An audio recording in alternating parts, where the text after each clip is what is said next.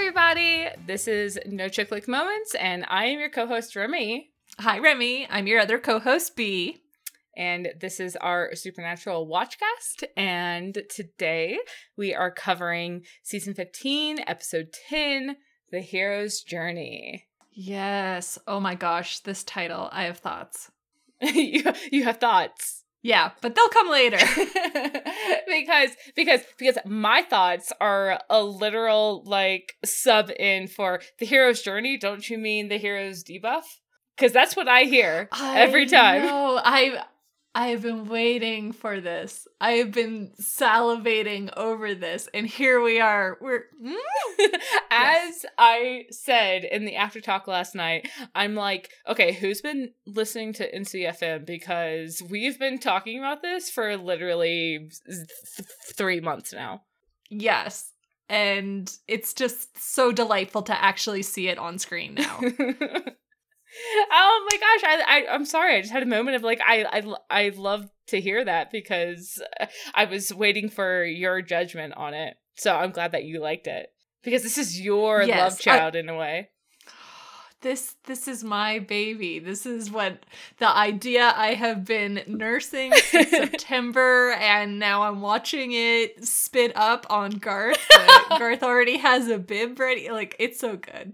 It's so good. And spoilers, not spoilers, but we are kind of carrying this idea into the next episode, which I'm super psyched for. Yeah, this is not a one-off. This is our new normal. And oh my god, normal sucks, allegedly.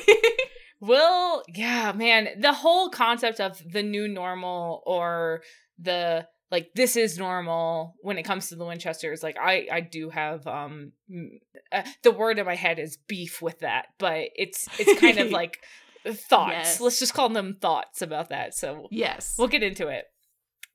This was an episode written by Andrew Dabb and directed by John F. Showalter. And the description for this episode reads, Sam and Dean hit the road to help an old friend, but it appears that their luck may have finally run out and they are the ones who may be in need of rescue.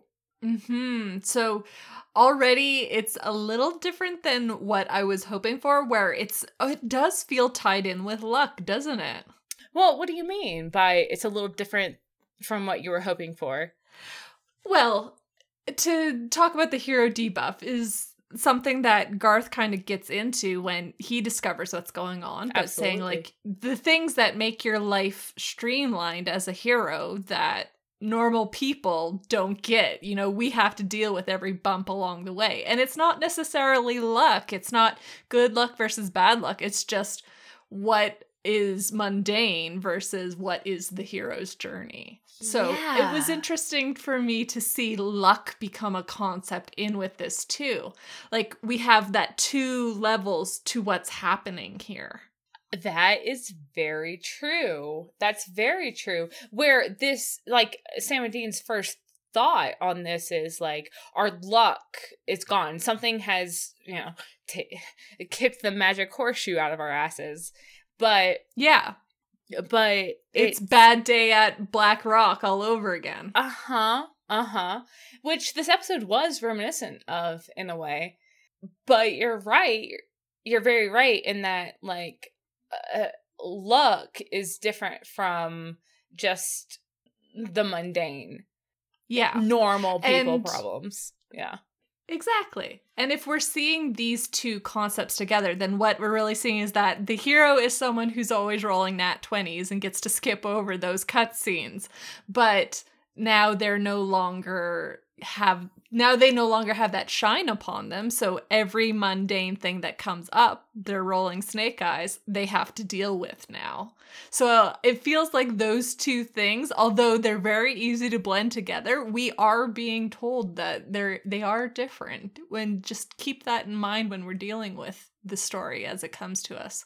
Yeah, and it's very meta on a level of we're bringing something Batman never has to use the restroom into a real life situation, into exactly.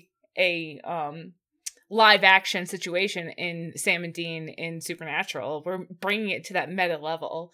So like you said, trying to weave that kind of like high concept of the hero's journey into an episode it's ambitious. Yeah.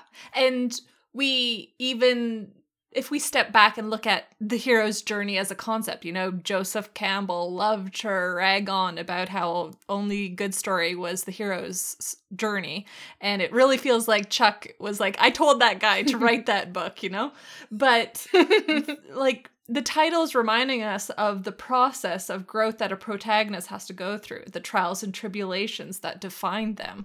And traditionally, the hero's journey is fight the dragon, you know, fight the assassin. Like, it's the fantastical elements that come up to define the person. But what we're seeing here is that not only does the hero's journey look different for everyone, but not all people need to follow that path. And we can subvert those expectations in what our heroes need to do and what is best for them. Like, there's so much going on just when we're looking at the title, and then when we look at what Sam and Dean have to go through versus like when they're a traditional hero versus a normal person.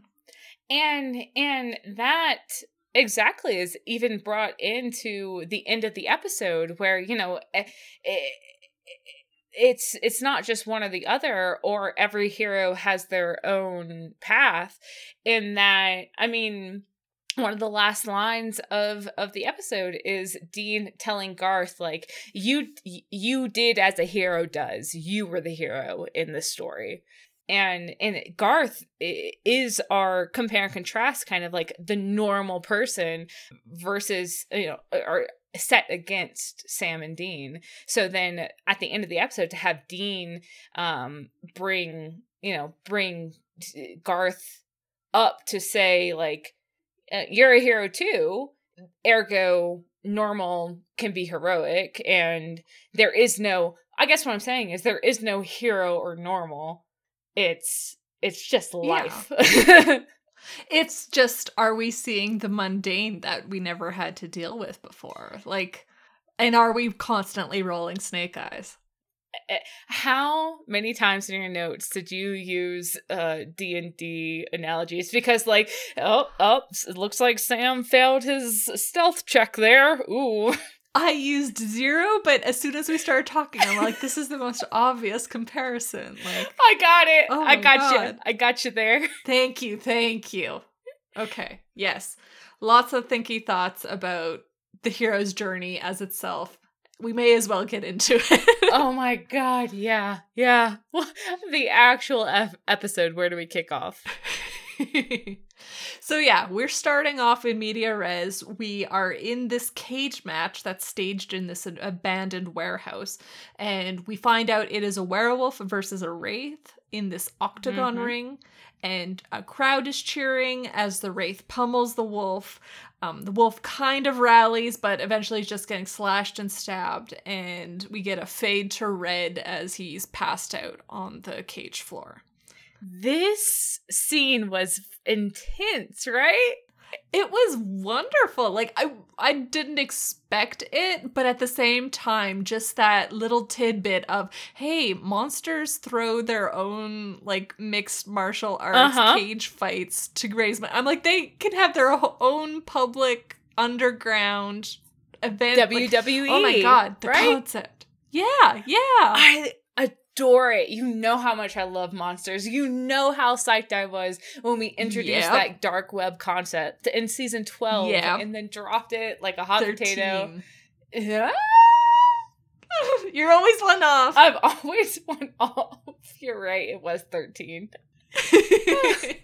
So, but these, like, this Monster Underground, anytime that we bring it back relevant to the story, I ascend. Oh, I agree. So this werewolf, I love this werewolf just because it's like we open up on his face, and it was a bit of a reveal through this cage match that this is a Monsters Underground cage fight. This is two monsters in the ring duking it out.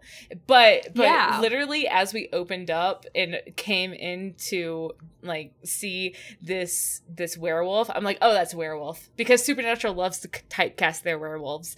A scruffy brunette, like, that's a werewolf. Okay. Yeah, and as the teeth slowly started coming out in the crowd, I was like, okay, yeah, I'm feeling comfortable. We're where we're supposed to be. my typecast werewolf boy, I loved him a lot. Oh my gosh, yeah. Just 3 baby mamas. Okay. Yes. So that's what we're getting. That's our little tantalizing tidbit we're gonna get back to. Mm-hmm. But That's our cold open. yes. Mm. So Sam and Dean, what we're finding out is Dean has gone to go get groceries essentially at a convenience store. He has parked the Impala in the no park zone out in front, and he's buying beer and supplies. And meanwhile, at the bunker, Sam is poorly handling the kitchen smoke alarm going off. Oh my god. He's like, a smoke alarm? What is this? Insta panic. It's time to just flail my limbs around. I want to look like a puppet. Oh my gosh. Lose all concept of like what a pot holder is. What is temperature? Oh my gosh. Dean's chatting up the store clerk, Teddy. Sam is smashing plates.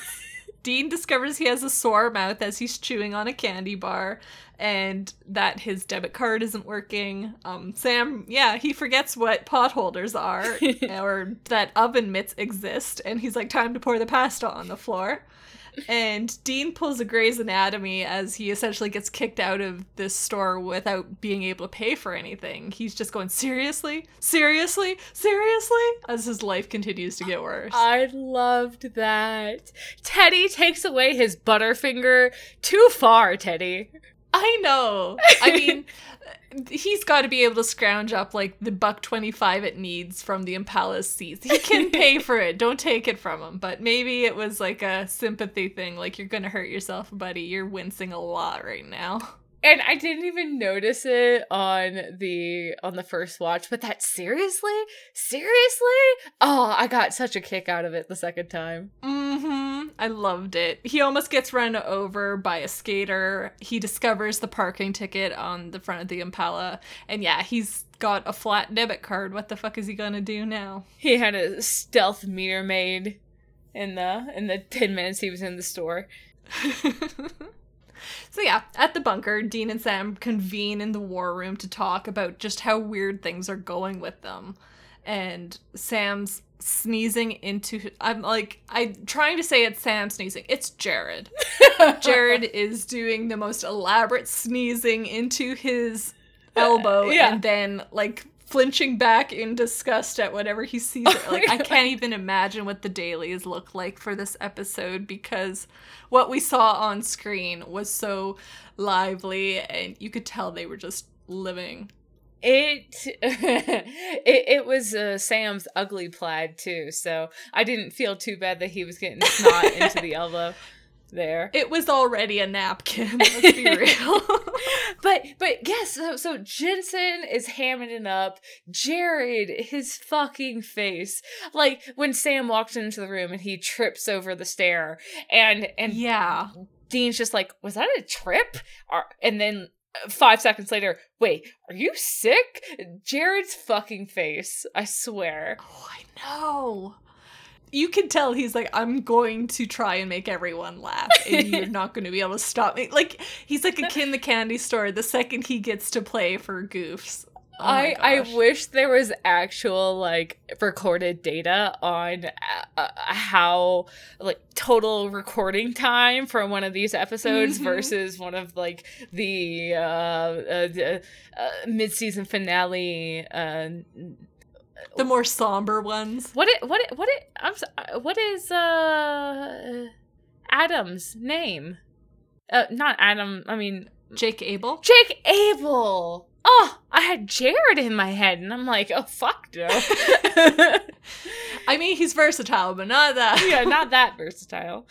So yeah, the Jake Abel episode. I'm just thinking of course, with like the conventions when they were like, yeah, you get an actual actor on set, and you kind of want to live up to their effort.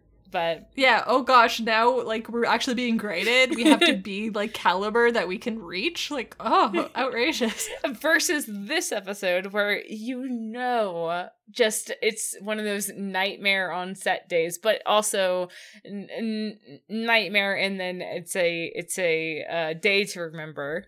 Fondly. Yeah, it's a delight because you can tell the actors are just pushing to see how far they can get away with, and maybe this will be the take that they take.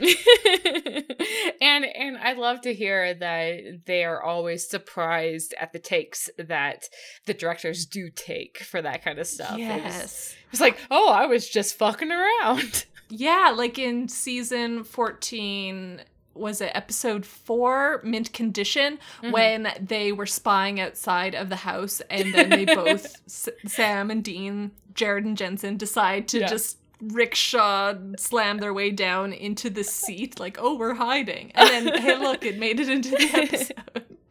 Exactly. I feel like there was a lot of these, like, Dean's, I think I swallowed a bug. Oh my god, I can't wait for that. Okay, yeah, let's go. Okay, yes, okay. So, Dean's phone starts ringing. He looks at it. Oh, hey, it's Garth. Picks up, hey, Garth. And then Garth goes, hey, Dean, it's Garth. And just, oh my god, we're doing this. It's happening. So fucking much. I love him so much. Oh, I know. And he's the perfect one to bring in when Sam and Dean are in a situation like this. Yes. I always forget how much I adore Garth until we bring him in, and he just brings an energy to not only to the episode but to the to, I guess, Jared and Jensen that I love to see. Yeah, like as a character, he's quite easy breezy. He goes with the flow, and so A lends well to comedy, but B also lends well to, oh well, shit happens, we got to deal with it. And so A+ choice bringing him in. Yeah, I can't think of a better person to tie into this message. Yes. So essentially, the long story short of this phone conversation is he needs Sam and Dean's help. So they hop in the car and they are driving, discussing whether or not they're cursed right now. Yeah. You know, either Chuck put a whammy on them before he left, or maybe there's something in the bunker that's causing this. Yeah, maybe something that you brought back from Rowena's backfired. Oh, and like hearing that, I'm like, did Sam make a second trip? I'm like immediately teary-eyed, like, I'm fine. I'm immediately like, is Sam setting up his own apothecary? Yeah. In where Dean knows that Sam has been quote unquote messing with Rowena's shit, so I know. I'm just one line, so many implications, galaxy brain concepts coming at me. But, oh my god. I forgot that last episode, and we forgot to I forgot to make fun of it in that Dean threw out that galaxy brain comment. I'm like, okay, boomer. Yeah. Anyways, he's trying, bless him. He's up against God. I mean, he's allowed to just get the "you tried" sticker put onto his chest. It's one of those like, oh, Supernatural mentioned Fortnite. I'm very uncomfortable in this moment. I'm glad that we haven't had Fortnite come up yet. That is last episode. Sorry, this episode. Yeah, it's okay. It's okay. They're just going like, this is not normal, and we get a quick rundown. Okay, so Cass is in heaven, Sam's sick, Dean got a ticket. It's not that big of a deal, Sam is saying. Yeah. It happens, we'll deal. And then what doesn't happen, you know, the straw that breaks the camel's back, is Baby starts to sputter out. Yeah. And if Baby is having a no good, very bad day, then we know something's wrong. Yeah, we've crossed into the red zone there. We're in danger, girl. And, oh, poor... No, baby, no. Dean is sweet-talking the Impala. Yeah, trying to there's coax that engine out of stalling, but no bueno. No bueno. So they have to walk the 10 miles that it takes to get to Garth's. Yeah. Yep. And I'm like, they get out of the car and they're just like, oh, frick. And then they start walking. But I'm like, dude, did you forget you're a mechanic? But he redeems himself later, so. Yeah. I'm sitting here, again, I'm like, let me do my backflips. I've been stretching this whole episode. But, like, he would have looked at the engine and go, well, again, they roll snake eyes. They roll that Nat 1 that the engine would have been fine, but that little knock became something more. And they have gotten so used to being the heroes that, you don't have to necessarily bring along extra spark plugs just in case for the drive, because you've never had to deal with that before. You get sideswiped by a semi in season 1, like... Yeah, no, of course. And I mean, like, my thing was, as I was watching it, of course, I was like, Dean, you're not even going to check under the hood? Mm-hmm. But then I realized, okay, this is not, like, real time, real life. We don't need to dedicate time to him, like, you don't need a scene cut to him having checked out under the hood. Call in AAA under a fake name. It would really just be bad TV to dedicate time to that. So yeah. But like I said, later we know that it is implied that Dean did have that, like, knowledge of what had happened. But I'm getting into too yeah. We gotta get into it because, again, if this was like a buckleming bingo, we're sitting there circling unfortunate implications and just going, okay, but, like, how bad is this? Uh-huh. And, like, is this the mundane, or is this the luck, or did they genuinely lose knowledge when Chuck pulled the rug out from underneath them? And that is going to be a question later in this episode. And yes, but I think that it's a question open to many interpretations. Yes, of I will agree. The implications. So, yeah. It's your mileage may vary. Mm-hmm. I think that it's not as dire as it may seem at first blush. Like you said, Did Chuck take knowledge, or is he just manipulating circumstances? We're not quite there yet where it's super relevant, but we'll definitely discuss when we get there. Yeah, it is the big question of this episode. Yeah. So at the Fitzgerald place, Garth is feeding one of his babies, then the other, and these two twin boys are sitting there. One spews all over Garth's prepared bib. He is just so happy to be a dad. He's not even fazed by this. And it's so good. He's so good. It's so cute. I know. I'm not even one, especially for babies, because, look at the spewing part right there. I'm like, you've put a fear in me. I'm taking 10 steps back. But he makes a convincing job of, okay, this is manageable. and it's so good. I mean, Garth, the two babies, one which he, we learn his name is Sammy. Yeah. Sam Samuel. And and then we have I didn't write down her name. Is it Gertie? Gertie, yeah. Yeah, we have Gertie, a 5-6-year-old daughter who's coloring at the table as well. Yes. And the doorbell rings, so Garth asks Gertie, just keep an eye on your brothers, I'll go answer it. And there's Sam and Dean, and Garth is just ready to hand out hugs. As always, it's Garth. Yeah, he's such a good book. And Sam gives a little like, oh, I'm sick, and then but Dean succumbs. Yeah, and Garth's little, oh, you smell so good, and then Dean, okay, yeah, we're done. and that's where, like I said, Dean redeems himself in the mechanics club, where he says, the Impala broke down 10 miles back. I think it's the spark plugs, but we'll see. And me, I'm like, okay, 10 miles and it's still dark out. Excuse me? Have you ever done a 10-mile run? 10 miles is not that far. Oh no. They were when getting you're in used to dealing with clicks, I'm like, miles are nothing. They were getting in some light exercise there. Yeah, a gentle jog, get the heart rate up, Sam. That's going to be good for the immunity system, question mark. Yeah, let's go with that. Yeah. All right. Yeah. Gertie calls them into the kitchen, and Sam and Dean get their introduction to the kids. Mm-hmm. So we have Gertie, as mentioned, and twin Sam, and Dean's kind of like, oh, so the second one must be, and Garth's like, yep, it's Castiel. I'm sorry. And Dean's just a little bit like, oh. Oh, yeah. Okay. I knew this was coming. Like, it was... How? Okay. Because of that leak ages ago where there was cast and call out for baby Sam and baby Castiel. Oh. And we were just like, what does that mean? Is there like a de-aging episode or whatever? But as soon as one baby was named Sam, it was like, oh, okay, so the other one is Cass. Oh my god, I totally forgot about that.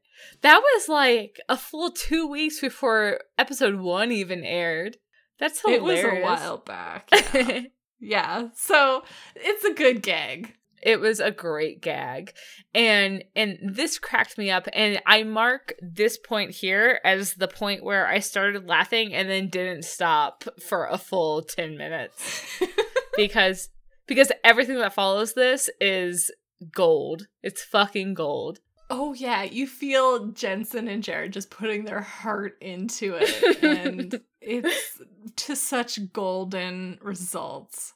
Absolutely. But first, we get into why Sam and Dean are even here. We have Bess's cousin, Mr. Typecast, who was found, quote unquote, dead outside of St. Cloud, Minnesota. And now that same werewolf that we saw in the ring in the first scene of the episode is laid out on Gertie's bed upstairs, and he's not looking too hot, but he is apparently recovering from this match. Yeah. Like you said, he looks like he should be dead. He looks like he's stabbed all over.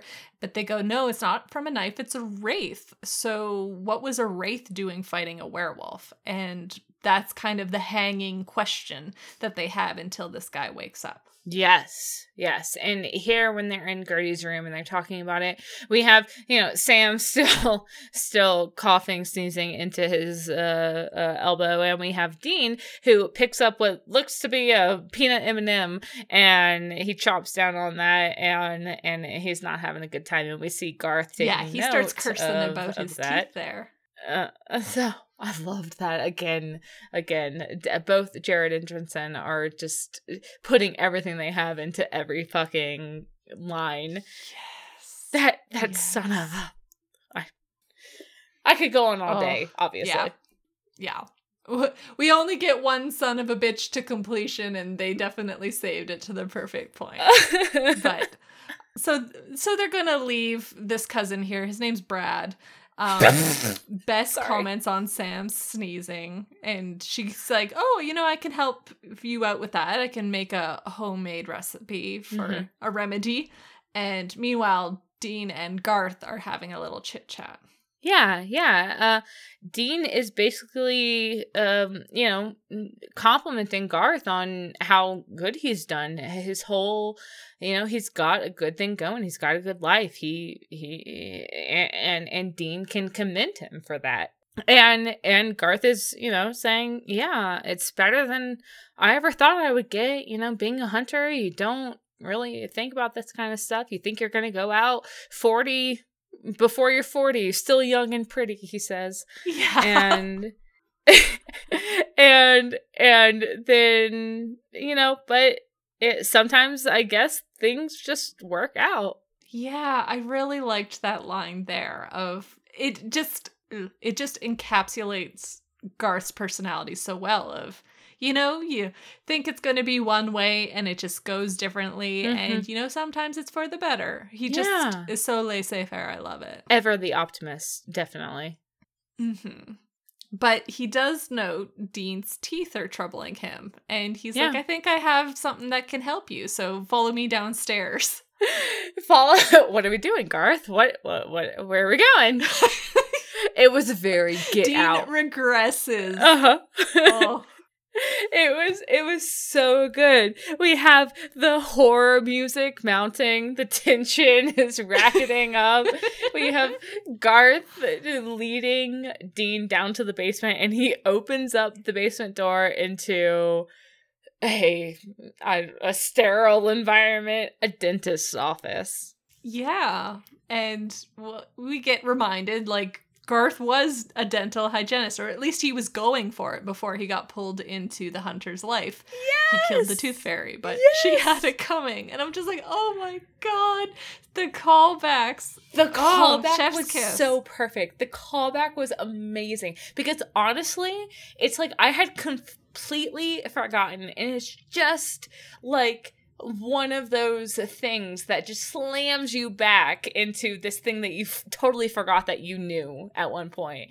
But Yeah. the second that Garth opened the door and we saw the dentist chair, I was like, oh my god, Garth was a dental hygienist. I forgot about that. And then he called back to his tooth fairy origin story.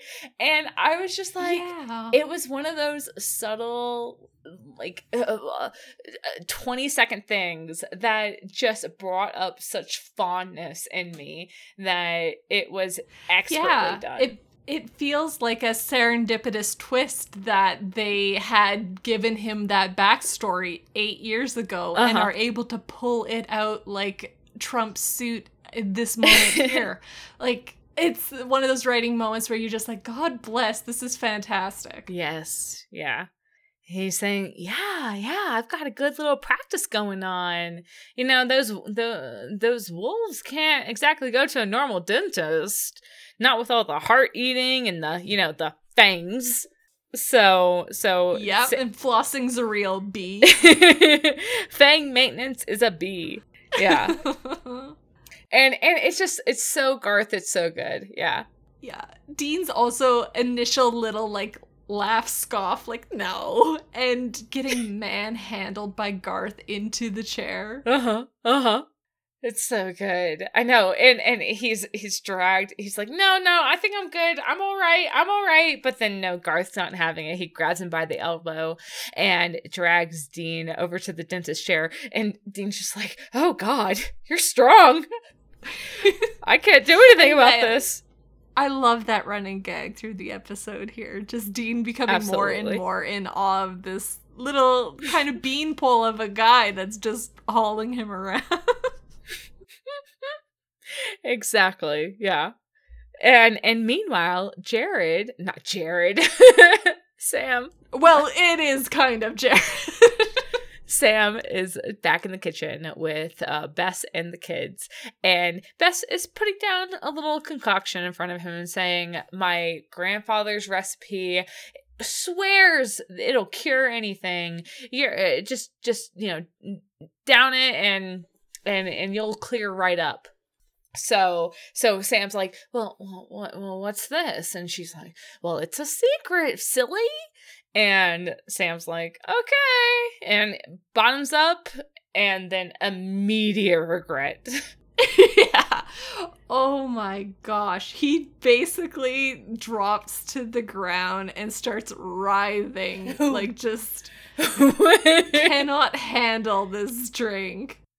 When Sam falls to the floor and just starts fucking worming around down there, and we have Gertie who is just looking on with such relish, and Bess who literally is just stepping over him because he'll be fine, but Sam is dying. She has 3 children that she handles. This is just an adult-sized one added to the mix. Yes. Yeah. And Beth says, well, I will tell you that it's mostly cayenne, so Like, he's just, like, licking his tongue against his clothes, and Gertie's going, Mummy, the giant's crying, and I'm just like, I love everything that's happening here. I have literal tears in my eyes. As Sam, I have literal tears in my eyes. And yeah, he's just hollering, and the babies. When the babies start crying, I'm on the floor. I am rolling. I cannot even see because I'm laughing so hard. And like Sam's indignation towards them. How do you think I feel? Just like, how dare you cry when I'm crying? And then we have Gertie, who's trying to soothe the twins, and Sam just reaching up from the floor. It's okay. It's okay. Big Sam's okay. It's okay. It was beautiful. And like down in the basement, Garth is soothing Dean like a child too. Like, open up, here comes the airplane. Because during all this, we have Garth, who has examined Dean's mouth and said, hey, when was the last time that you went to the dentist? And Dean's like, oh, I don't know, never? Sounds fake, but okay. And Garth is like, okay, well, I see a couple problems in there, but we can fix you right up. And apparently there are 17 cavities in Jensen Ackles' perfect mouth.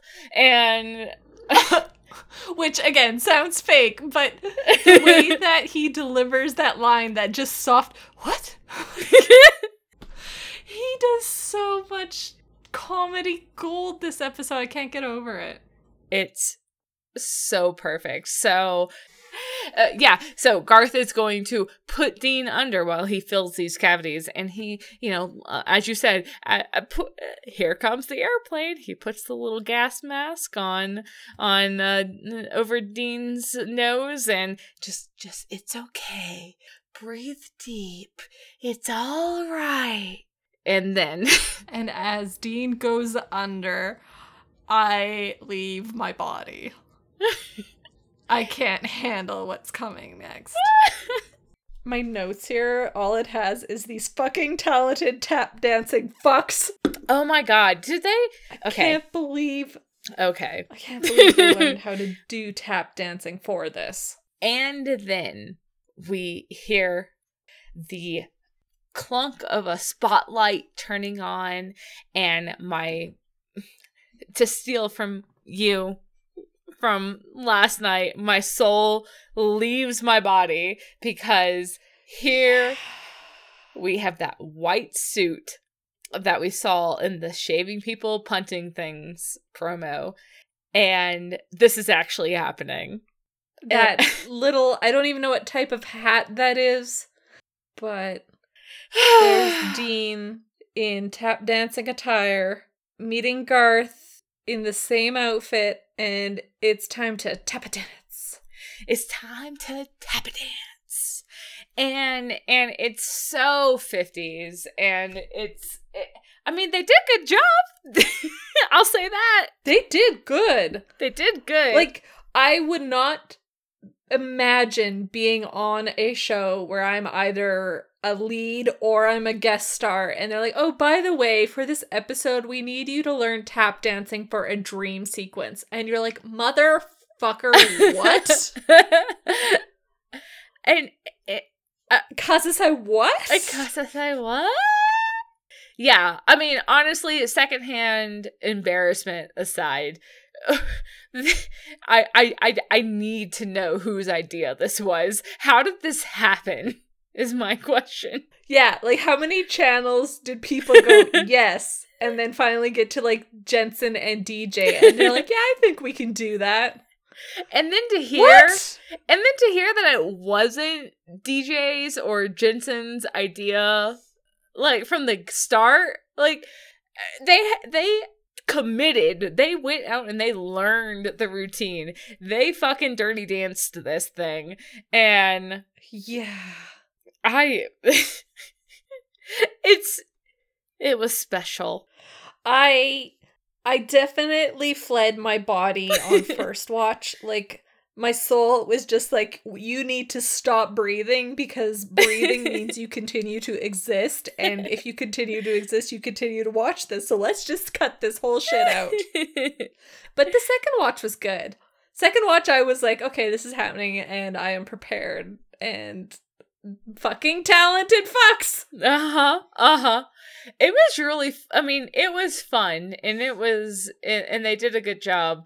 And what we're seeing is Jensen and Garth going through this this 50s tap dance routine, and they are hamming it up.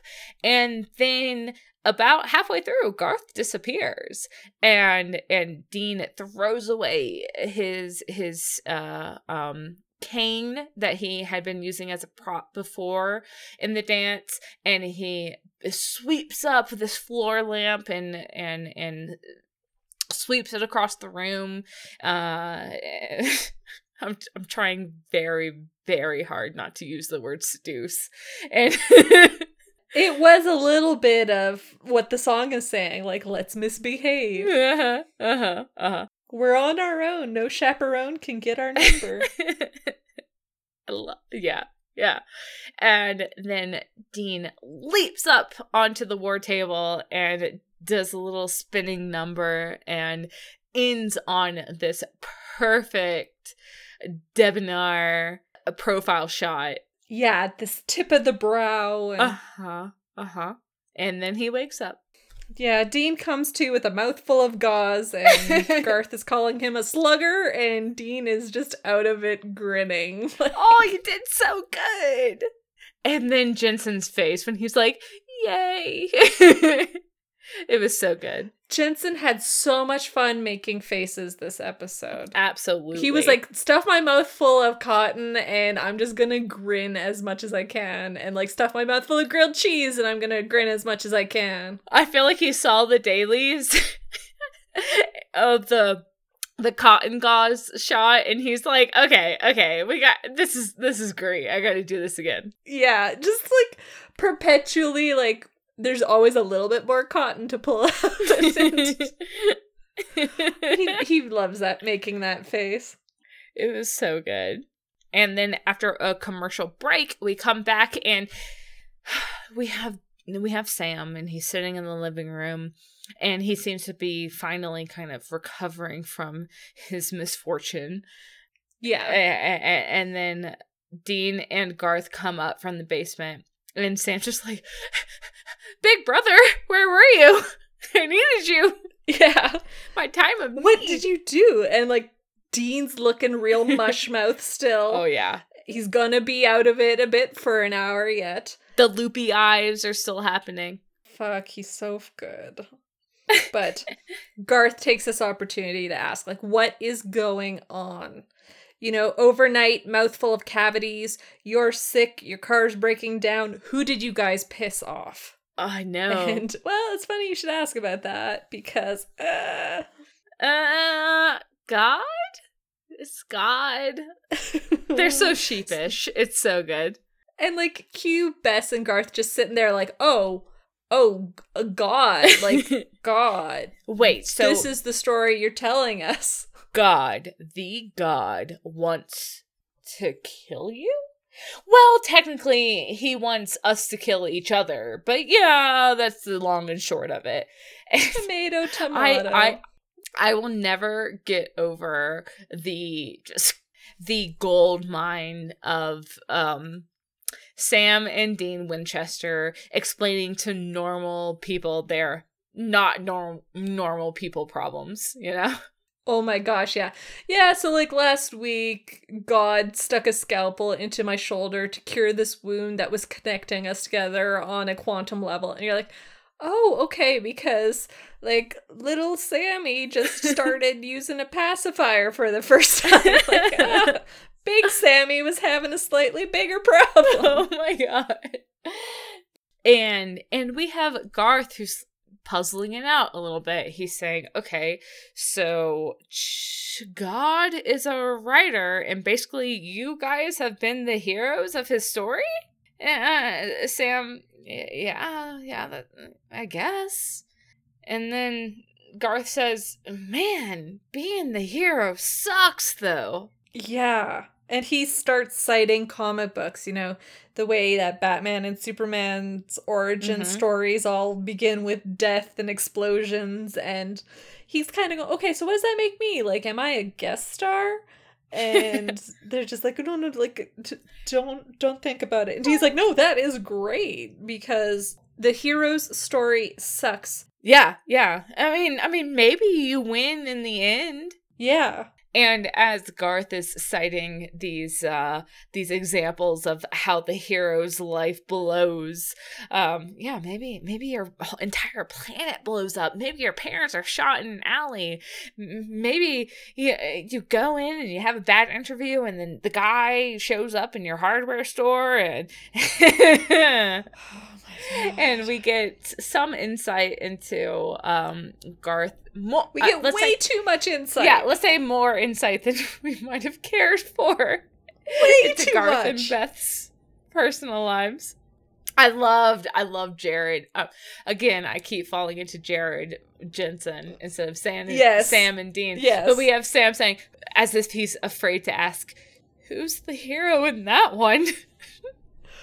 Oh my god, I want to know how much is scripted and how much is ad-libbed, because that feels like an ad-libbed thing, God bless. God bless. And yeah, Garth is laying it out, The pros of being the hero are you guys don't have to sweat the small stuff, but if Chuck's downgraded you, now it's a concern. Like, you have to worry about the getting a flat tire, getting a ticket, getting a toothache. Yeah. As the hero, you don't have to worry about the mundanity in life. It slows the story down, he says.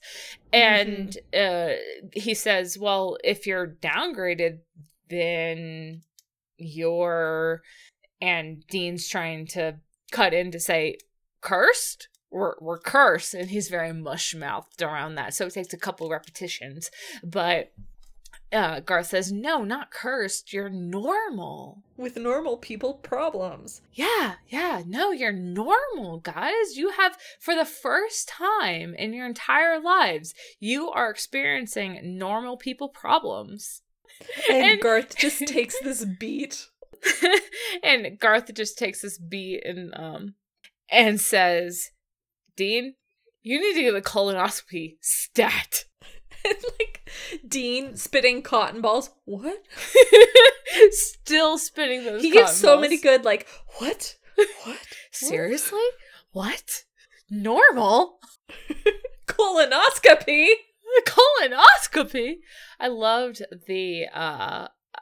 this moment, though, where Garth says, no, guys, this is what normal people experience in their day-to-day. And we have this beat of Sam and Dean just looking at each other, side-eyeing each other, what?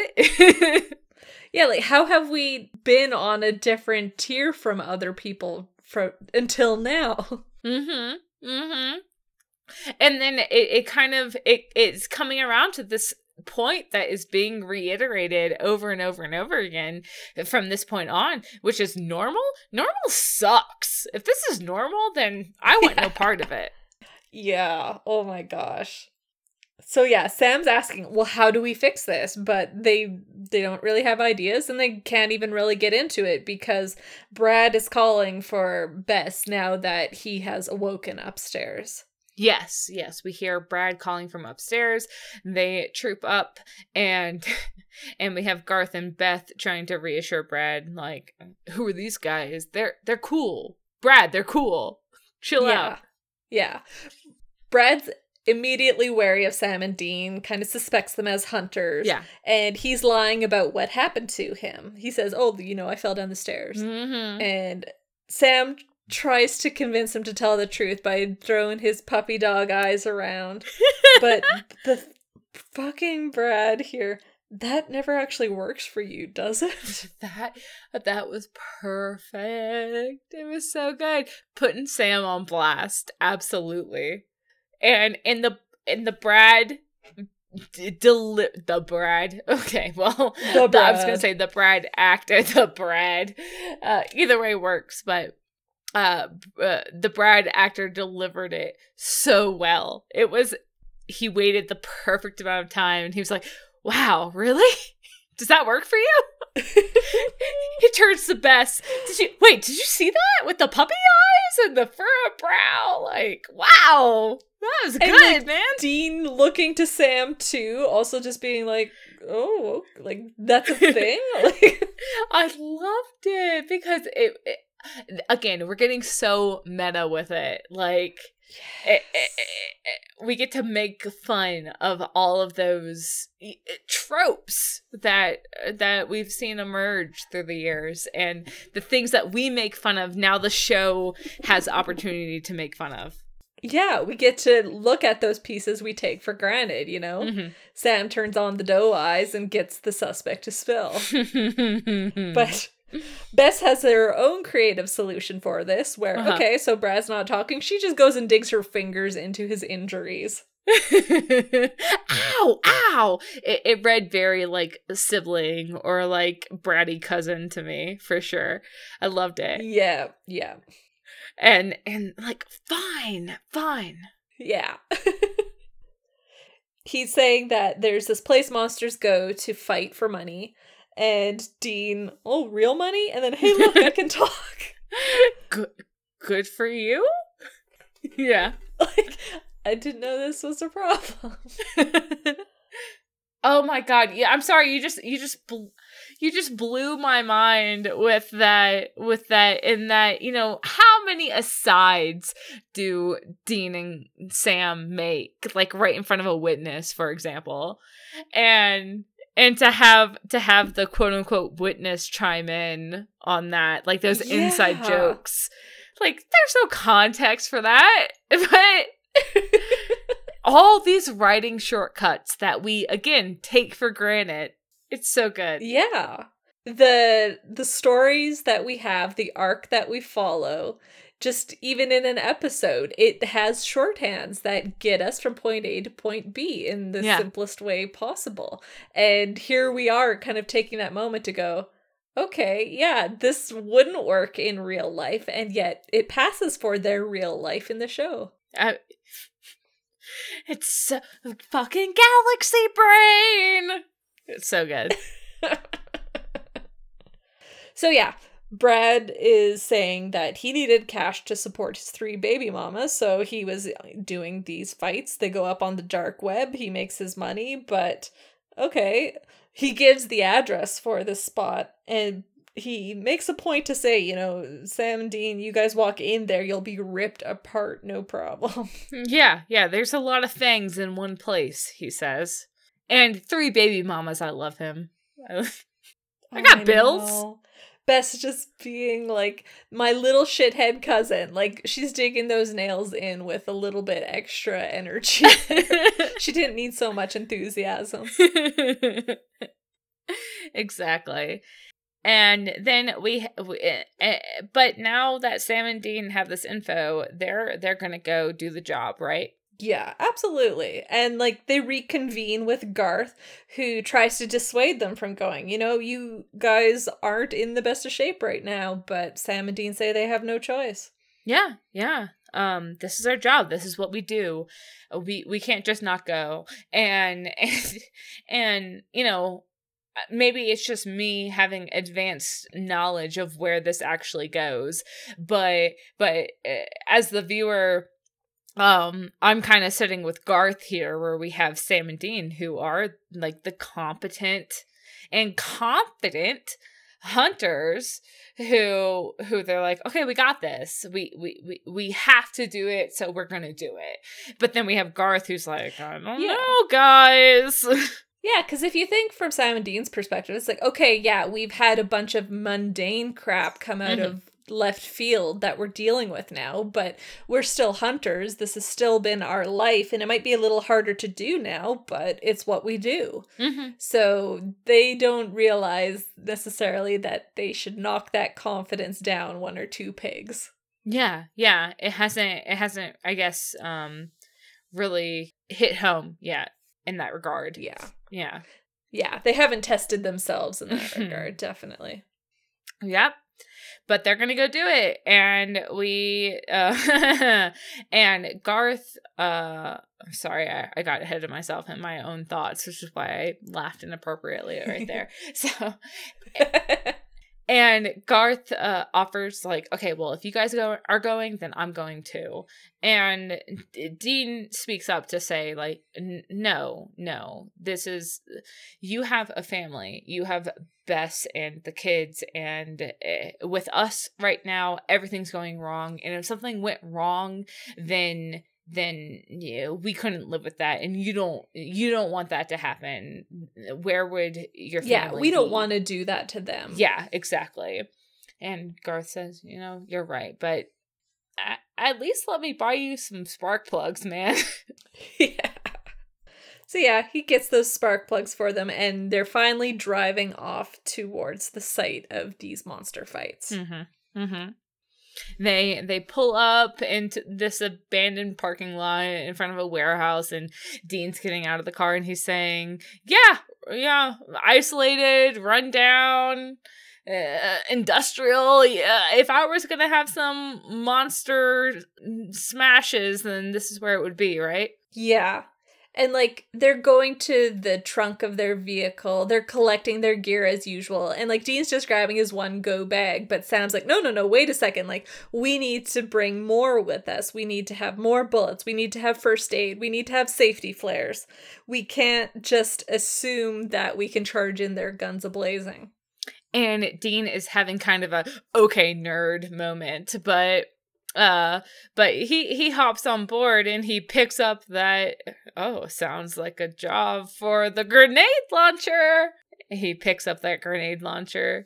Exactly. Like, okay, we need extra protection, extra caution. Well, grenade launcher's great for that. Like, hey, sweetheart. And through this all, we have Dean chomping down on some grilled cheese sandwiches because, wow, these grilled cheese sandwiches that Bess sent us on the road with, wow, these are the best, right? And Sam, yeah, you've had like 7 of them, Dean. Oh my god. And like, I'm sitting here and I'm like, so what is the mundane thing that's gonna kick him here, Does he not have the iron stomach that he thought that he had? And I was just immediately like, don't tell me he's gonna be lactose intolerant. Like, oh my god. You could just feel this mounting dread because he's having so much delight with these grilled cheese sandwiches. And as we said earlier, we get that little stuffed mouth smile, like, cheese, literally cheese.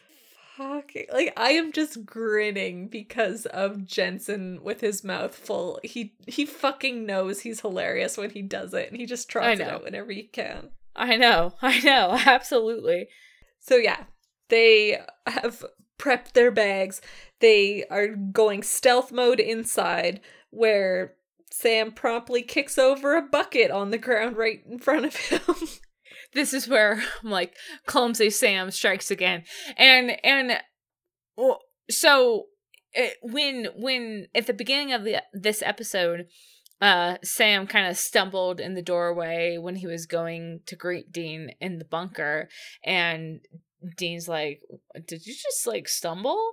And then here again, he knocks over a tin can and makes a racket. And Dean's like, seriously? Did you like forget how to walk? I'm like, I can make jokes as Sam fails his stealth check. But I just liked along the lines of, Dean being lactose intolerant now, or Dean having 17 cavities now. I like the read that Sam is a very large person, Yes. And maybe he's not as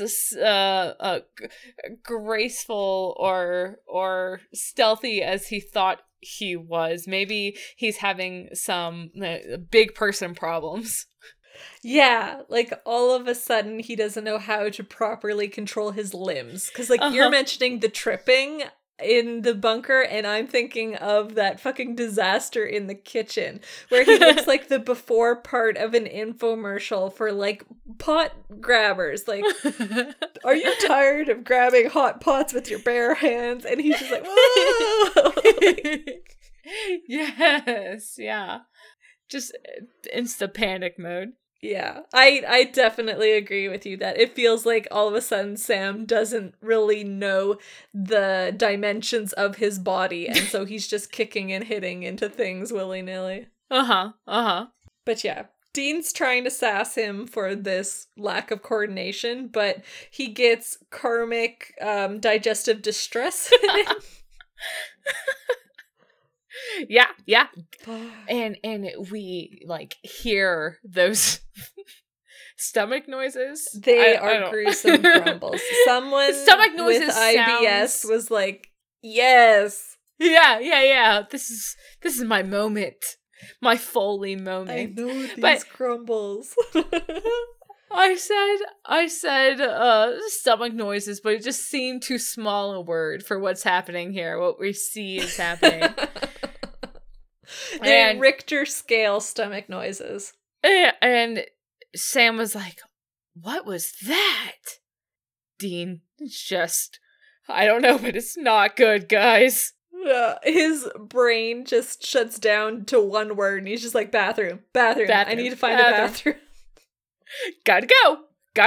He fucking sprints from that main room in the warehouse that we entered in, and like so they come into this warehouse, and it is the cage match arena that we saw earlier in the episode. So they're in the right place. Yes. But they have completely foregone stealth at this point. Like, Dean's running to the bathroom. He is upchucking violently. And they're both like, Dean, Sammy, Dean. And Dean finishes briefly. He has a moment of respite. He thinks Sam's behind him, but no, like, he dropped his bags. He shed them on the way to his one-track mind to the bathroom. And now an enemy is standing behind him with a grenade launcher as he continues to throw up. Oh my god. Yeah. And I loved Sam's little bratty little brother moment where he's like, I think you're lactose intolerant now. Yeah. And from the bathroom, Dean is just one big fuck you while also puking his guts out. Yeah, I don't need your Schadenfreude right now. But, you know, we have that, a patron of the that cage match that we saw in the first scene of the episode, and we recognize him from that first scene, and he has now gotten the jump on Dean. Yes. And the next we see him, he is in the octo ring with Sam, and Sam is kind of lamenting, like, I didn't even hear them behind me. They just snuck up and they got, like, were captured. And Dean going, normal? Sucks. Yeah. They got me on the crapper, okay? I win. Oh, it's so good. And we have Cuddy, who is that, I can't find an equivalent in my mind, but he is the quintessential something. What's the word I'm looking for? Like a bookie or something like that. Yeah, the quintessential weasel, you know? Yeah. And he comes out and he has Sam and Dean locked in the cage. He's smarming it up, right? Yeah. Sam, Dean, can I get you a towel, some water? How you doing? And then they're just like, okay, who the fuck are you? Yeah. And he gives his name, and he says that he's a shifter, and he says he's the one who runs these fights. Yep. Yep. And he's like, I'm a shifter, but above all, I am a sportsman. And he goes into his little monologue of how man is most pure in the ring. And Sam, Dean, I want to see you at your most pure. I felt his little speech was like a great thesis for Chuck in this moment. Like, really? Stripped down, closed in, just you against the world. That's what I want to see. And it kind of is reflective of Sam and Dean right now that they've lost the hero buff, you know? They have the debuff hitting. And they are stripped down, just themselves, and they have to measure themselves against that. I love that. I didn't even think about that. But that is so apt. Absolutely.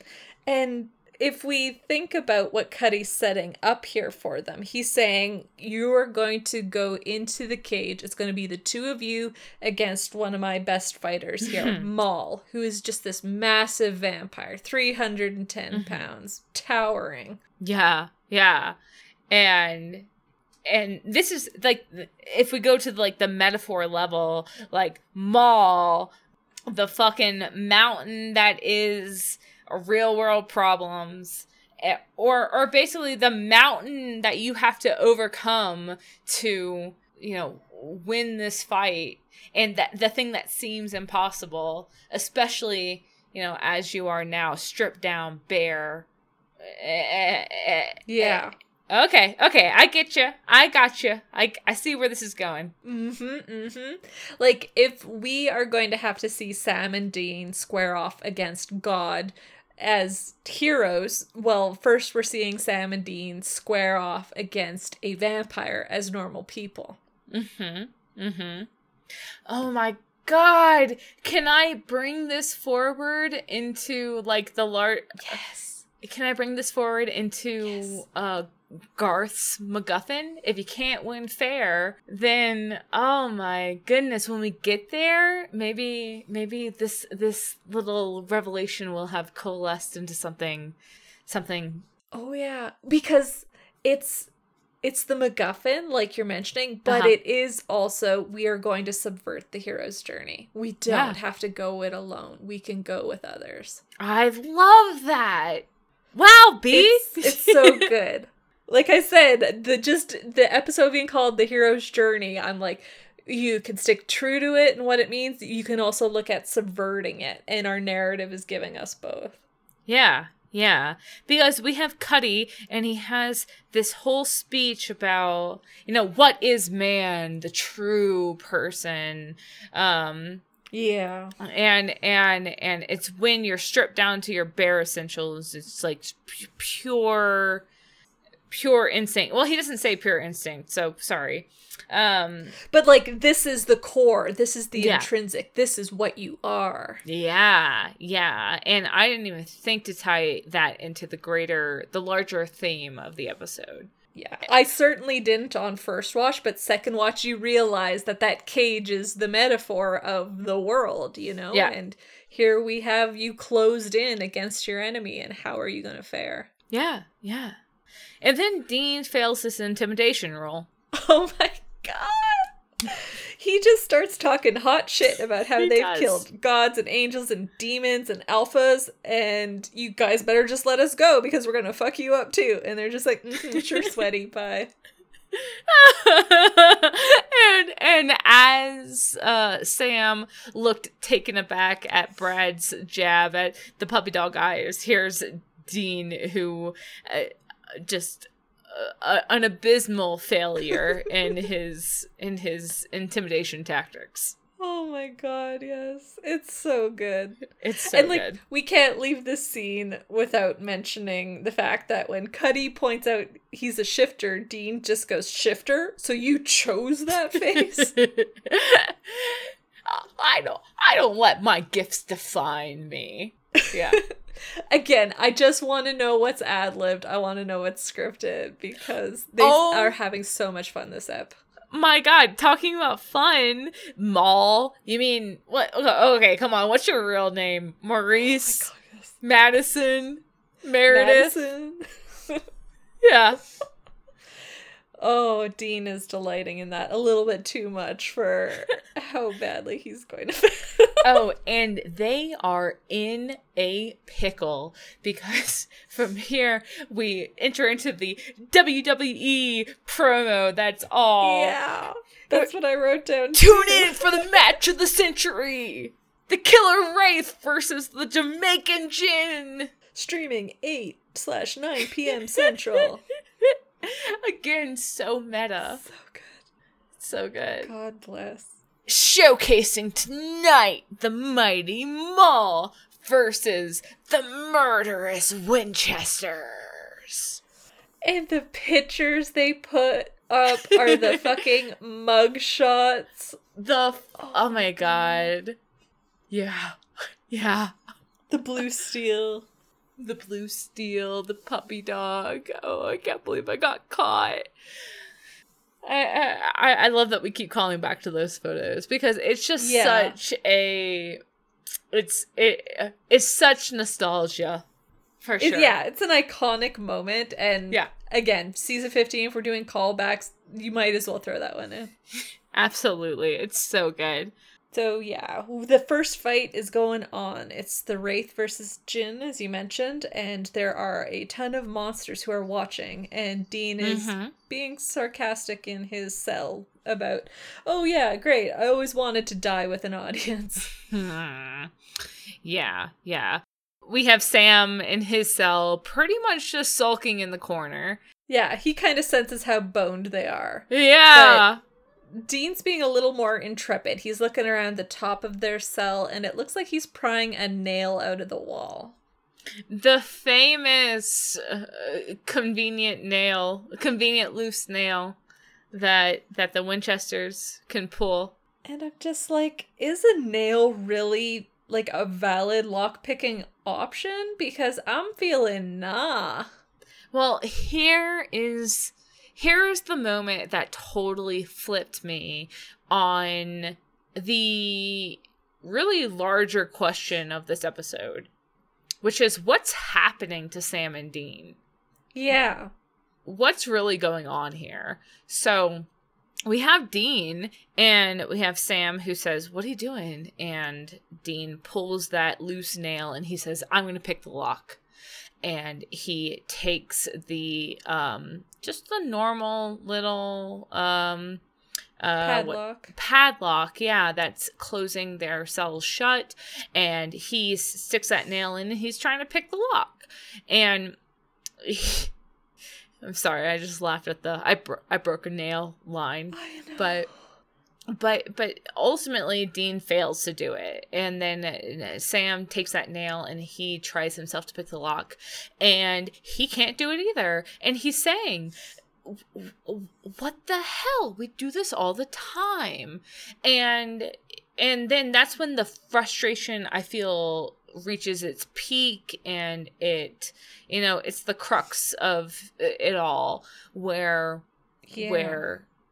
they're asking the question, if I can't do this, then what is real? What is even me?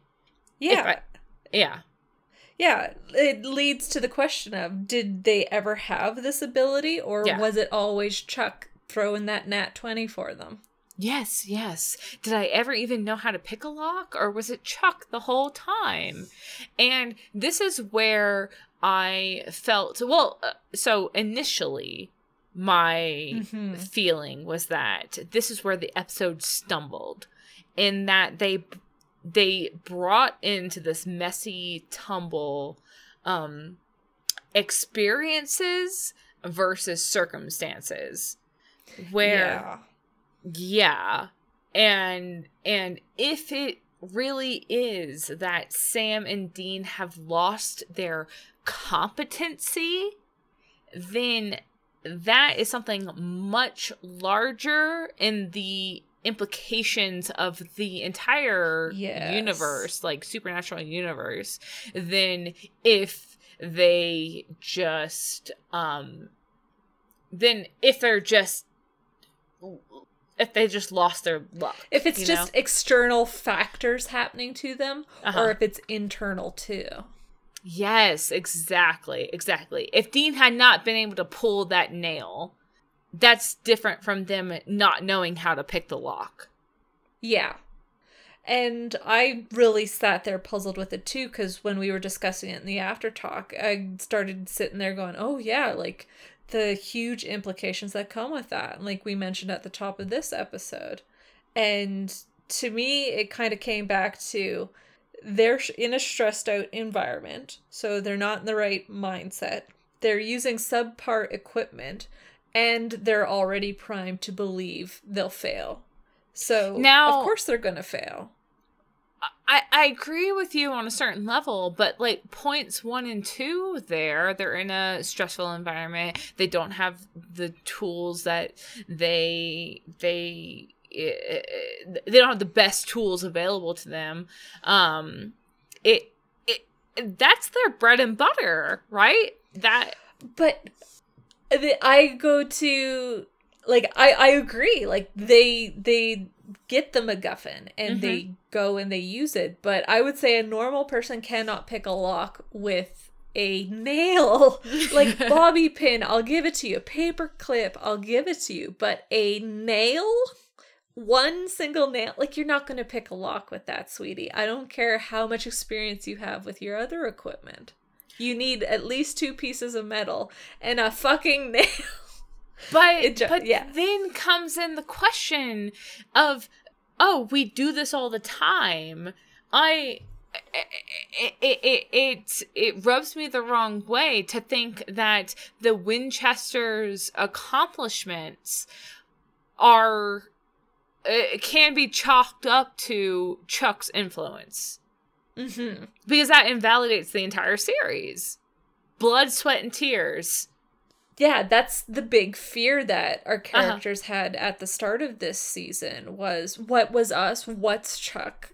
That whole question gets thrown in there. And now they're feeling it on an intimate level of what was Chuck and what's us. Yeah. But I would say the mundaneness coming in is the tool they found was a nail. Because I feel like if they were still the protagonists, if they're still the heroes of the story, they would have found a paperclip. You know, like just that little tweak there, and they would have been on the same course as usual. I am so interested to see how we resolve this because we didn't really resolve this we did not resolve this question in this episode. It's going to carry on. Hanging, Yeah. And so it come back to that first little bit of, okay, is it just luck or is it the rise of the mundane? Yeah. So and maybe this is more like end of the episode talk, but I'll dip into it right now. My hope is that we are not committing to the let me put it this way. My hope is that it really is just the seed of doubt in Sam and Dean is influencing their perceptions and in doubting themselves, then they are setting themselves up to fail. Yeah. That's what I'm kind of sitting with too. Like going back, they're stressed, subpar equipment, and they're primed to believe they'll fail. Exactly. They're primed to believe they'll fail, and that is what I'm latching on to. And I think that the narrative supports it as well. Yeah, that's the lens they're viewing their lives through right now. So of course everything's going to filter to that color. Yeah. But both Sam and Dean cannot pick this lock. Sam throws the nail away in frustration, and he raises that question of was it just Chuck all along? And they both have this moment of just like, real doubt, you know? And Dean rallies because he has to rally, if for nothing else, for Sam's sake. Yeah, exactly. And so he is, how are we going to beat Maul? Because there's no way that Chuck is going to let this be our ending. He's not going to let us die here. And Sam has a brief moment, well, maybe we'll be paralyzed after this. And Dean's just, no, I'm giving the rousing hero speech now, whether you like it or not. I have in all caps, Jensen, who are you channeling here? Because the way that he delivers the line, I say we go out there, and we kick some ass. He's just like Coach Taylor from Friday Night Lights. Oh my god. I don't know that actor's name. Any show he's in, I'm like, oh, it's Coach Taylor. And Connie Britton, when she shows up, I'm like, oh, it's Tammy Taylor. But he's channeling him. The inflection that he put on that line, like, I keep waiting for someone to gif it to a 1-to-1, because I'm like, it was such a deja vu moment. Like, who are you channeling here, Jensen? Because this is something special. Yeah, it was us, it's our blood, sweat, and tears. It's not Chuck. And they're the best in the world. They're gonna go out there and they're gonna kick ass, Yeah, we gotta win. It's fucking sports ball movies. And, yeah. And then, oh my god, we have the Winchester music playing. Oh, yes. My brother and I were both like, this feels like an Ennio Morricone song that they're filtering it through. Like, it's Blondie's famous Last Stand. We got Good, Bad, and the Ugly type shit going on. But even the music, it's almost a parody of itself, Yes. It really is like making fun of Jensen just with the soundtrack alone. Jensen, fuck Dean. So I mean, but we have the Winchester music. We have this just satirical pep up speech paired with the Winchester music, and it's sending some sort of message. Mm-hmm. We are meant to read it as if this was a normal episode, we would be moved by it, but we're not in a normal episode, and it's not reaching its audience. It was really good. This whole episode, the soundtrack has been on point. #on point. Oh my god, there's been so many things. Like when they went into this warehouse initially, and it sounded like fucking Seinfeld music. I was like losing my mind. But okay, in the main ring, the Jinn is kicking the Wraith's ass, and now that fight's over, it's time for Maul to enter, and he is just roaring his acclaim to the crowd. We have the announcer, and he gives a little shout out to Lawrence, the Winchester brothers from Lawrence, Kansas, and I was like, oh. And just be like, you know them? You don't like them? The Winchesters! And everyone starts booing. Boo! Bless. Cuddy goes to retrieve them from the cage and was basically like, shirts off, boys. Mm-hmm. And when he gets there, both cells are empty. Dun, dun, dun. Yeah. Let's go back, everyone. Yeah, but we immediately, again, talking about the soundtrack, we go into this, like, mobster, New York kind of,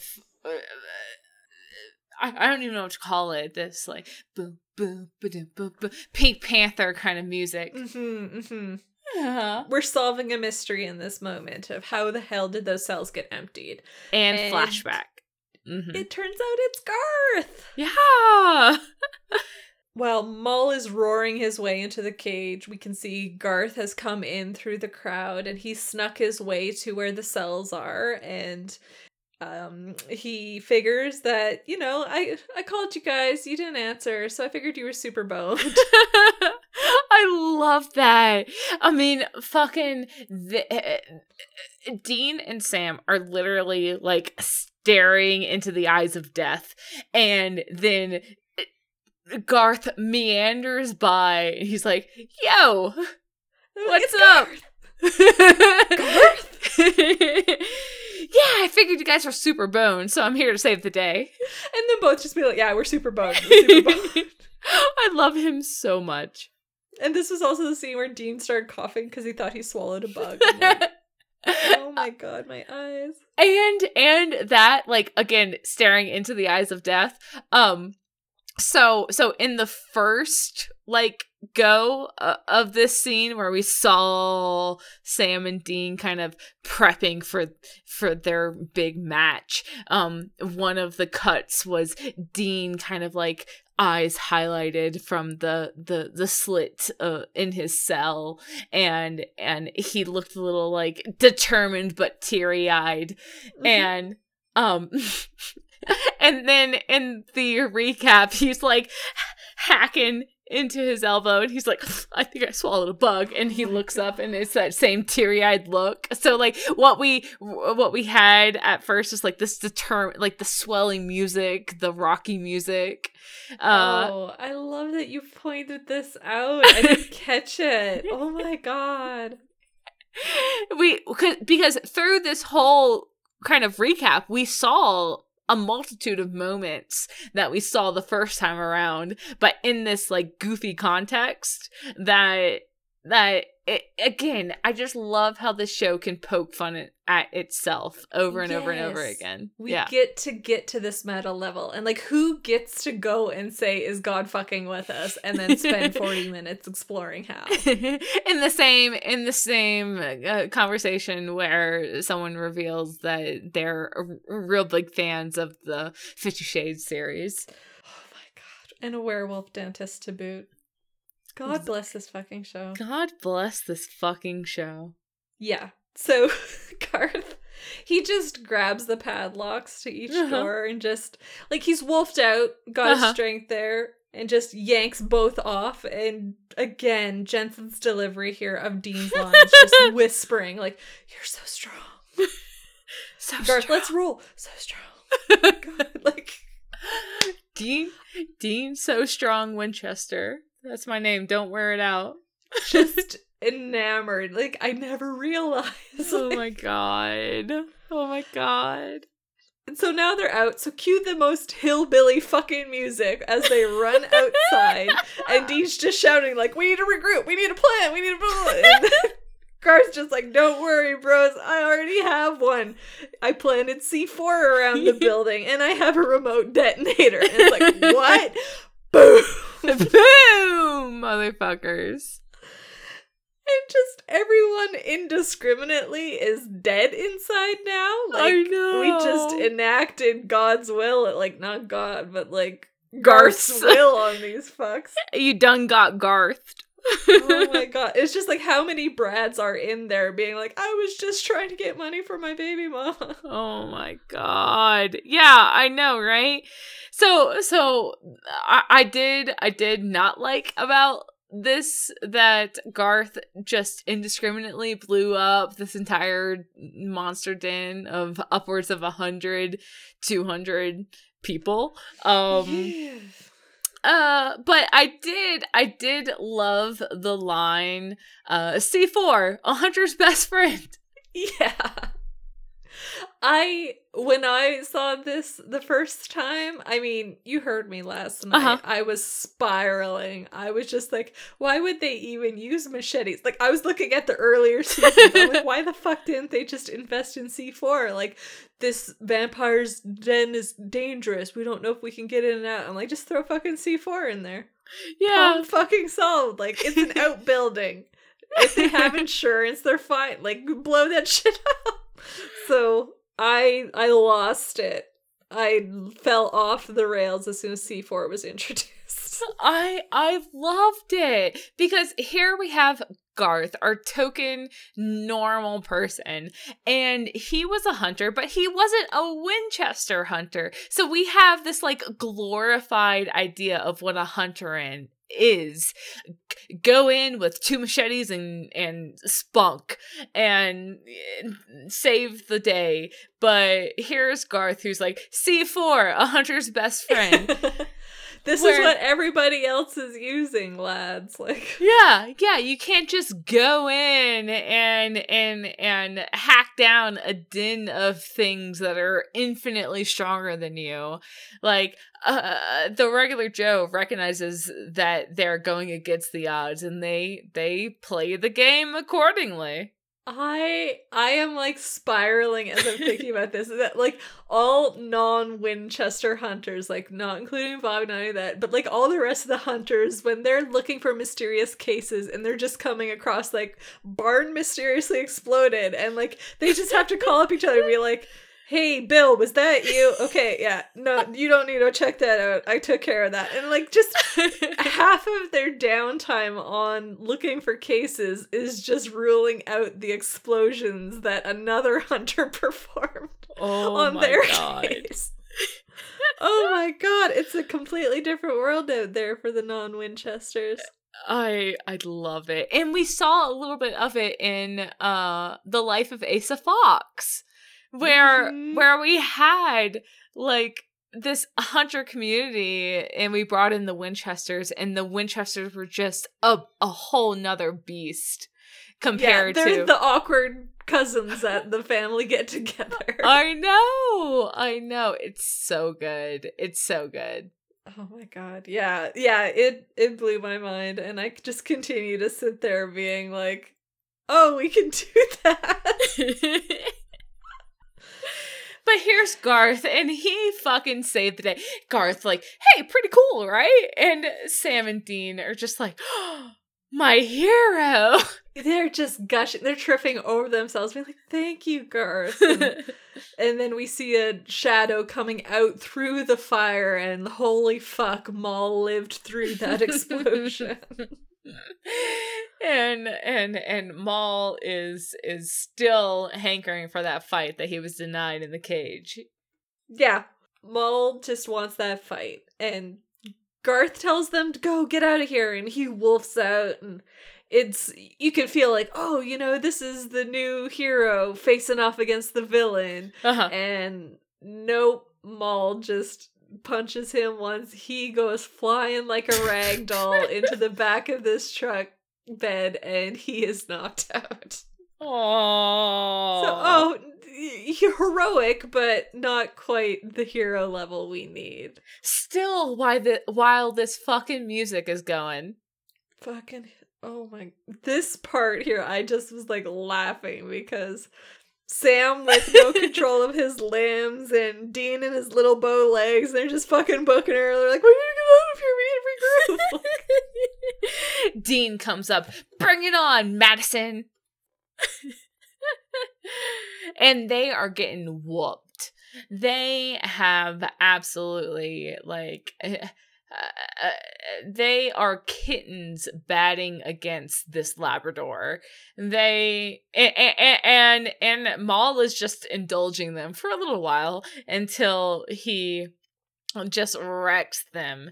He knocks Dean where it hurts, to put it delicately.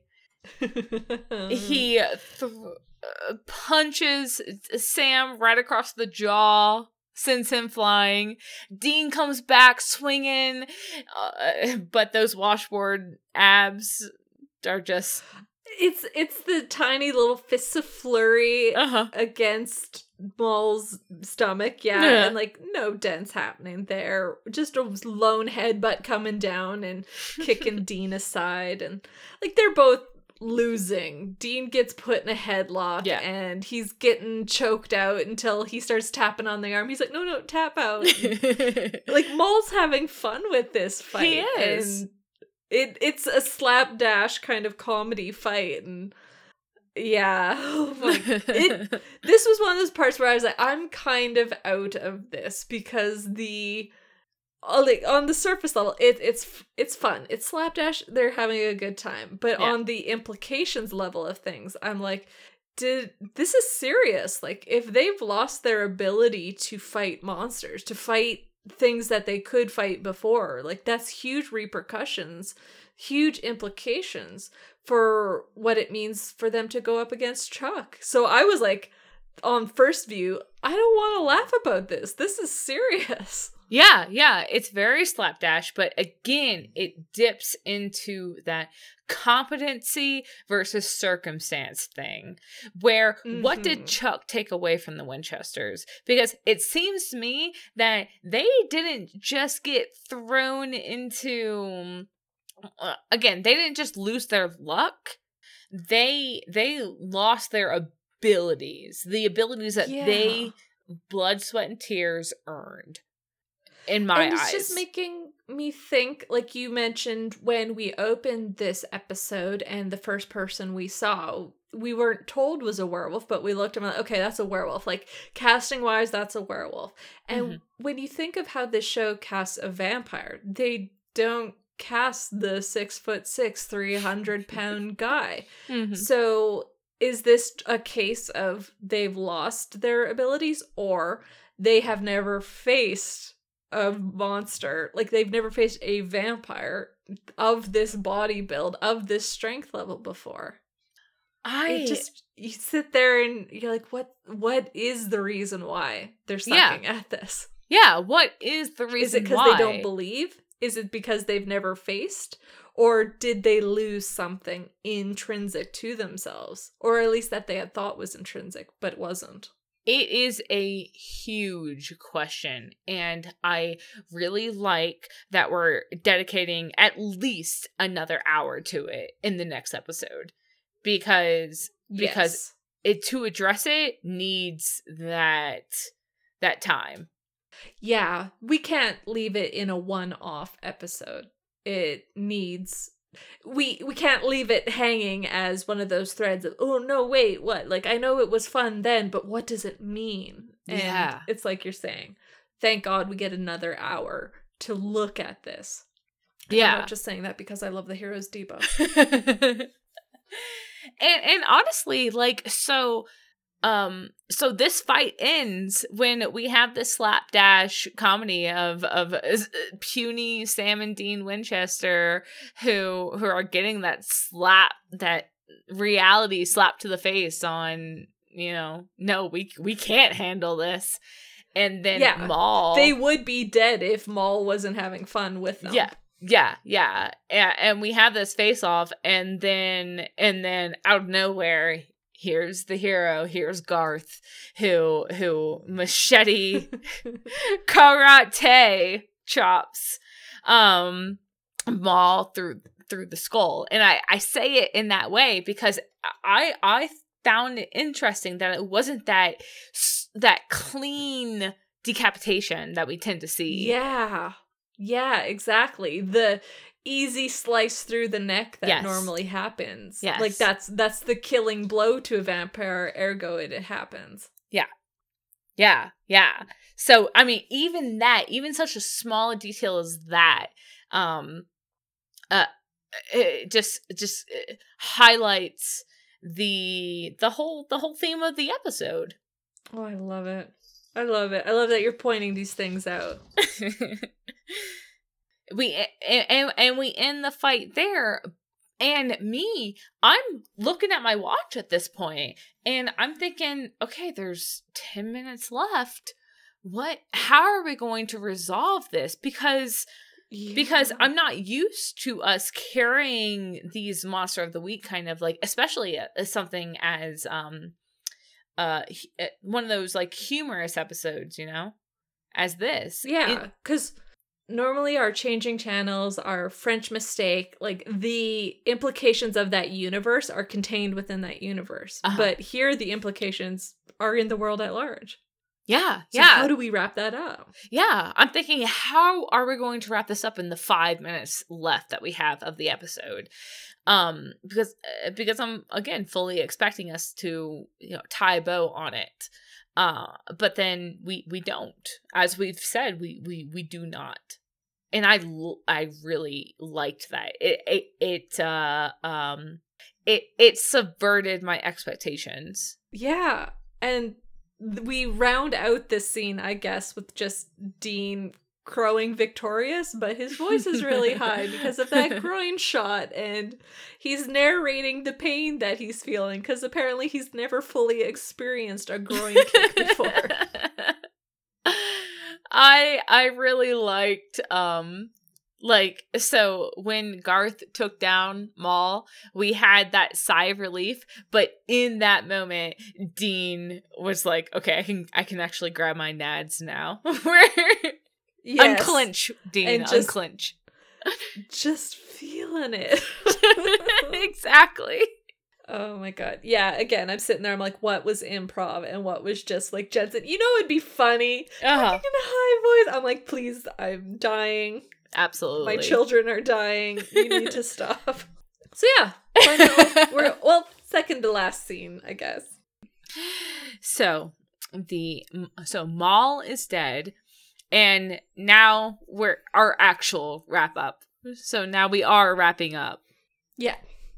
We return to Garth's family home, and Sam and Dean are taking turns. They each have a twin baby, and Dean's kind of staring down at his one, and he's going, this Cass keeps looking at me weird. Sam, so kind of like the real Cass, huh? Bess has packed them up more grilled cheeses. Which Dean and Sam are too polite to turn away. Even though, the unfortunate implications of either lactose intolerance or the lack of an iron stomach. Oh my god. And they bid the family goodbye. Yep. Sam and Dean head outside, and they're there with Garth, and they're just giving him kudos for saving them and destroying all the monsters. Like, that's not nothing. That's being a hero, they say. Yeah. Yeah, and this is what I was calling to before we even started our recap, where we have Garth, our token normie, again, and that's our side character. Yeah, and you can be a hero. So this is kind of the message that I would like to see delivered to Sam and Dean in the next episode. Like, you only fall because you set yourself up to fall. So yeah, because Garth responds to them saying, like, that's being a hero. He goes, well, I guess I learned from the best. Yeah. Like, he's saying, I got that from you guys. Like, that's in you. They're trying to say you've been elevated. He's like, well, I'm doing what I'm emulating you guys. And I saw the narrative comparison of Dumbo with the magic feather, and they need to get their magic feather back. I love that. And that's very apt. I will take that and carry it into the next episode. My expectations for the next episode, definitely. Mm-hmm. I like also going back to that hero's journey, the hero gets tried and tested through increasingly difficult obstacles and comes out victorious. And we can say, well, is that actually the journey that Sam and Dean need to return to? Or do they need to not only embrace their own strengths, but also embrace the fact that they can subvert that? Like, that might be the path that Chuck has set out for them, but that doesn't mean they have to go it alone. Having Garth here, having Garth's help is what saved them, not trying to rise to the challenge of the hero's journey. Yeah. The hero's journey put in front of them being that challenge that they didn't have to face because Garth, because of the help that they had along the way. I didn't consider that as a possible like message of the episode, but I'd like it a lot. Yeah, I just really like the questions that come up, Sam and Dean are sitting here saying, we need to get our mojo back. We need to get back on that path. Yeah. And there's just kind of the question, well, do you? Like, can you? I get what happens in this final scene between Sam and Dean when they're saying, like, normal people problems. Our lives don't involve that, so we need to be able to handle supernatural solutions. But we do get to see, like, don't go it alone as being a really common theme that comes up in this season. And Sam and Dean don't have to do things by themselves. And when they do things by themselves is when it's at its bleakest.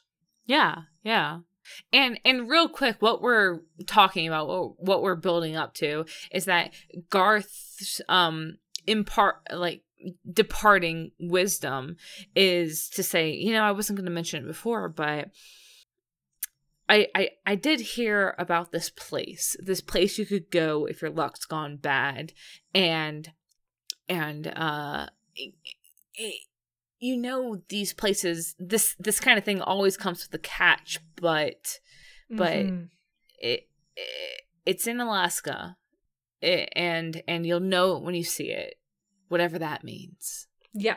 So yeah, it's on this stretch of road between Barrow and Kotzebue, and people who have run into bad luck, they go there to change it. So maybe you guys can use that, but you know how it is.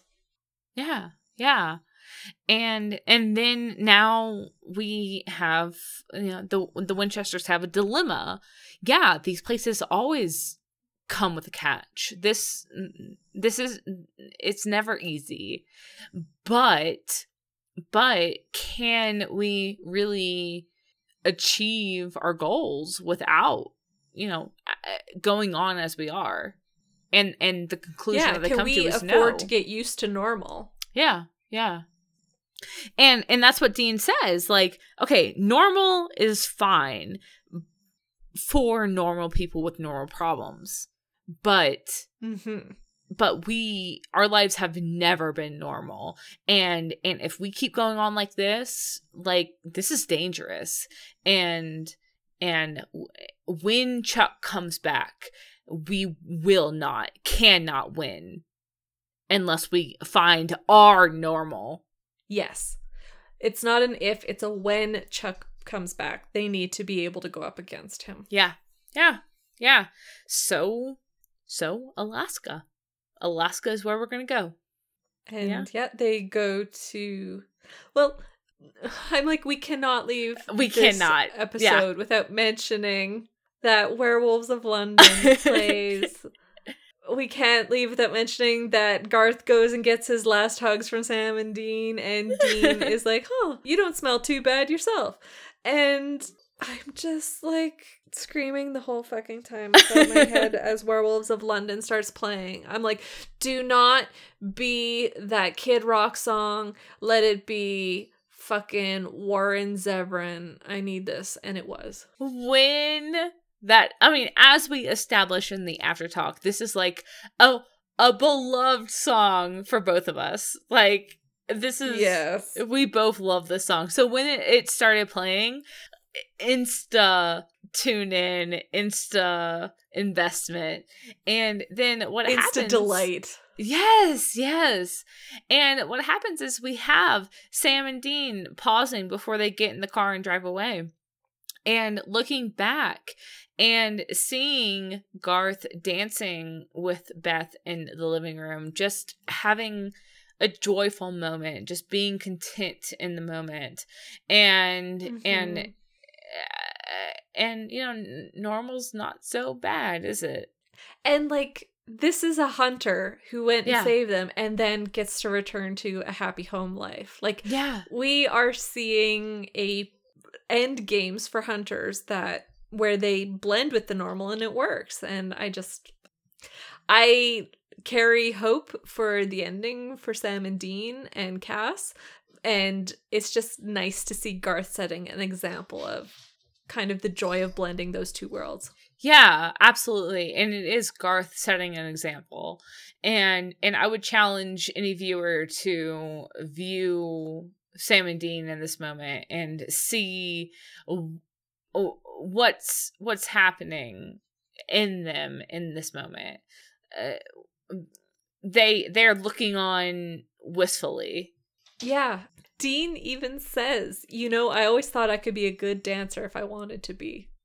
Like, and he's looking at that moment and, I kind of like this too. Yeah. He's too afraid to say, I wish I could have this kind of life. I wish that I could take the good, bad, and the ugly. And I wish that it could all weave together in something stable and good. Just good. Dean earlier said, like, you've got a good thing here. So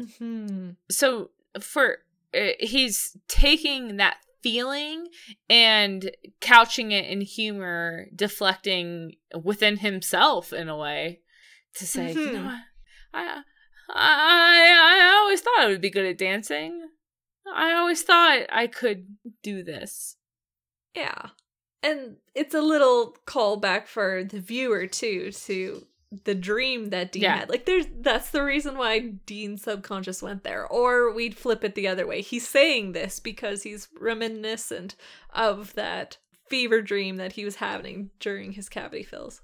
Yeah. But yeah. We can't to stay. Alaska. Yeah.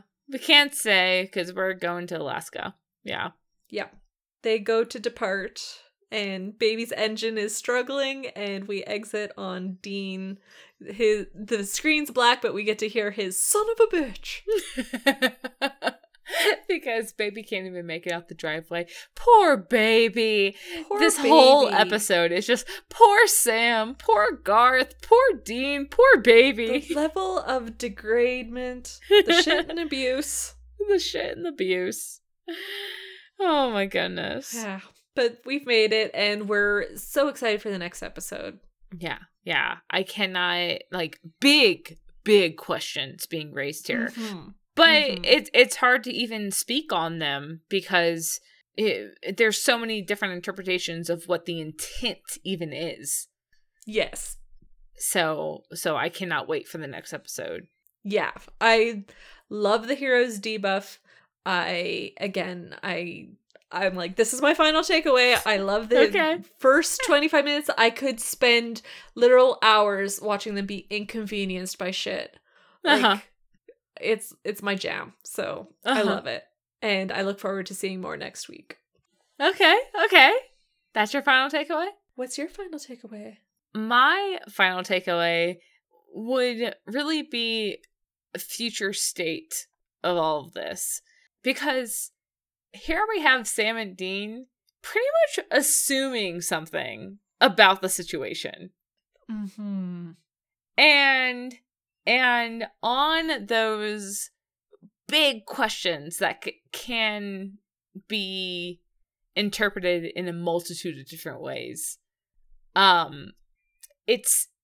we are given no information. We just see what's happening to Sam and Dean with no, viewer insight. We are only seeing what Sam and Dean are seeing. Yeah, we have no show answers. We have the characters muddying through and finding what they think the answers are. Yeah. Even in something like The French Mistake, we had a Balthazar coming in at the end of the episode, giving the rundown, oh yeah, I did this because of this and that.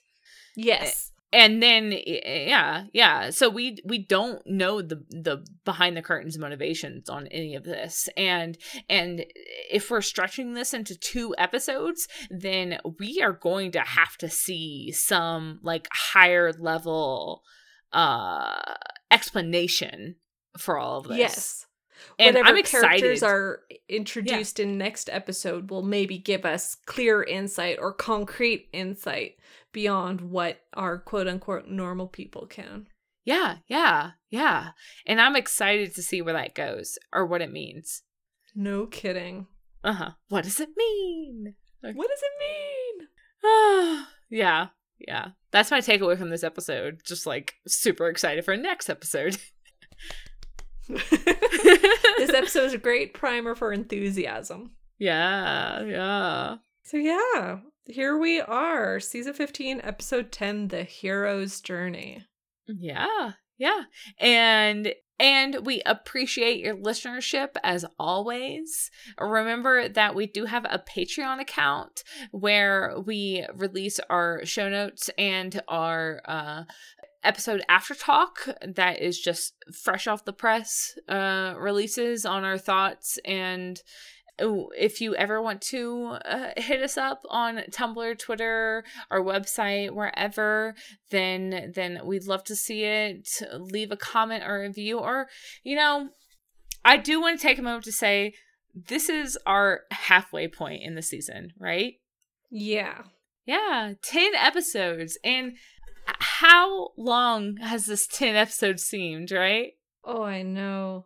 I kind of love how long it feels because it just means the end of the show feels that far away too. I agree.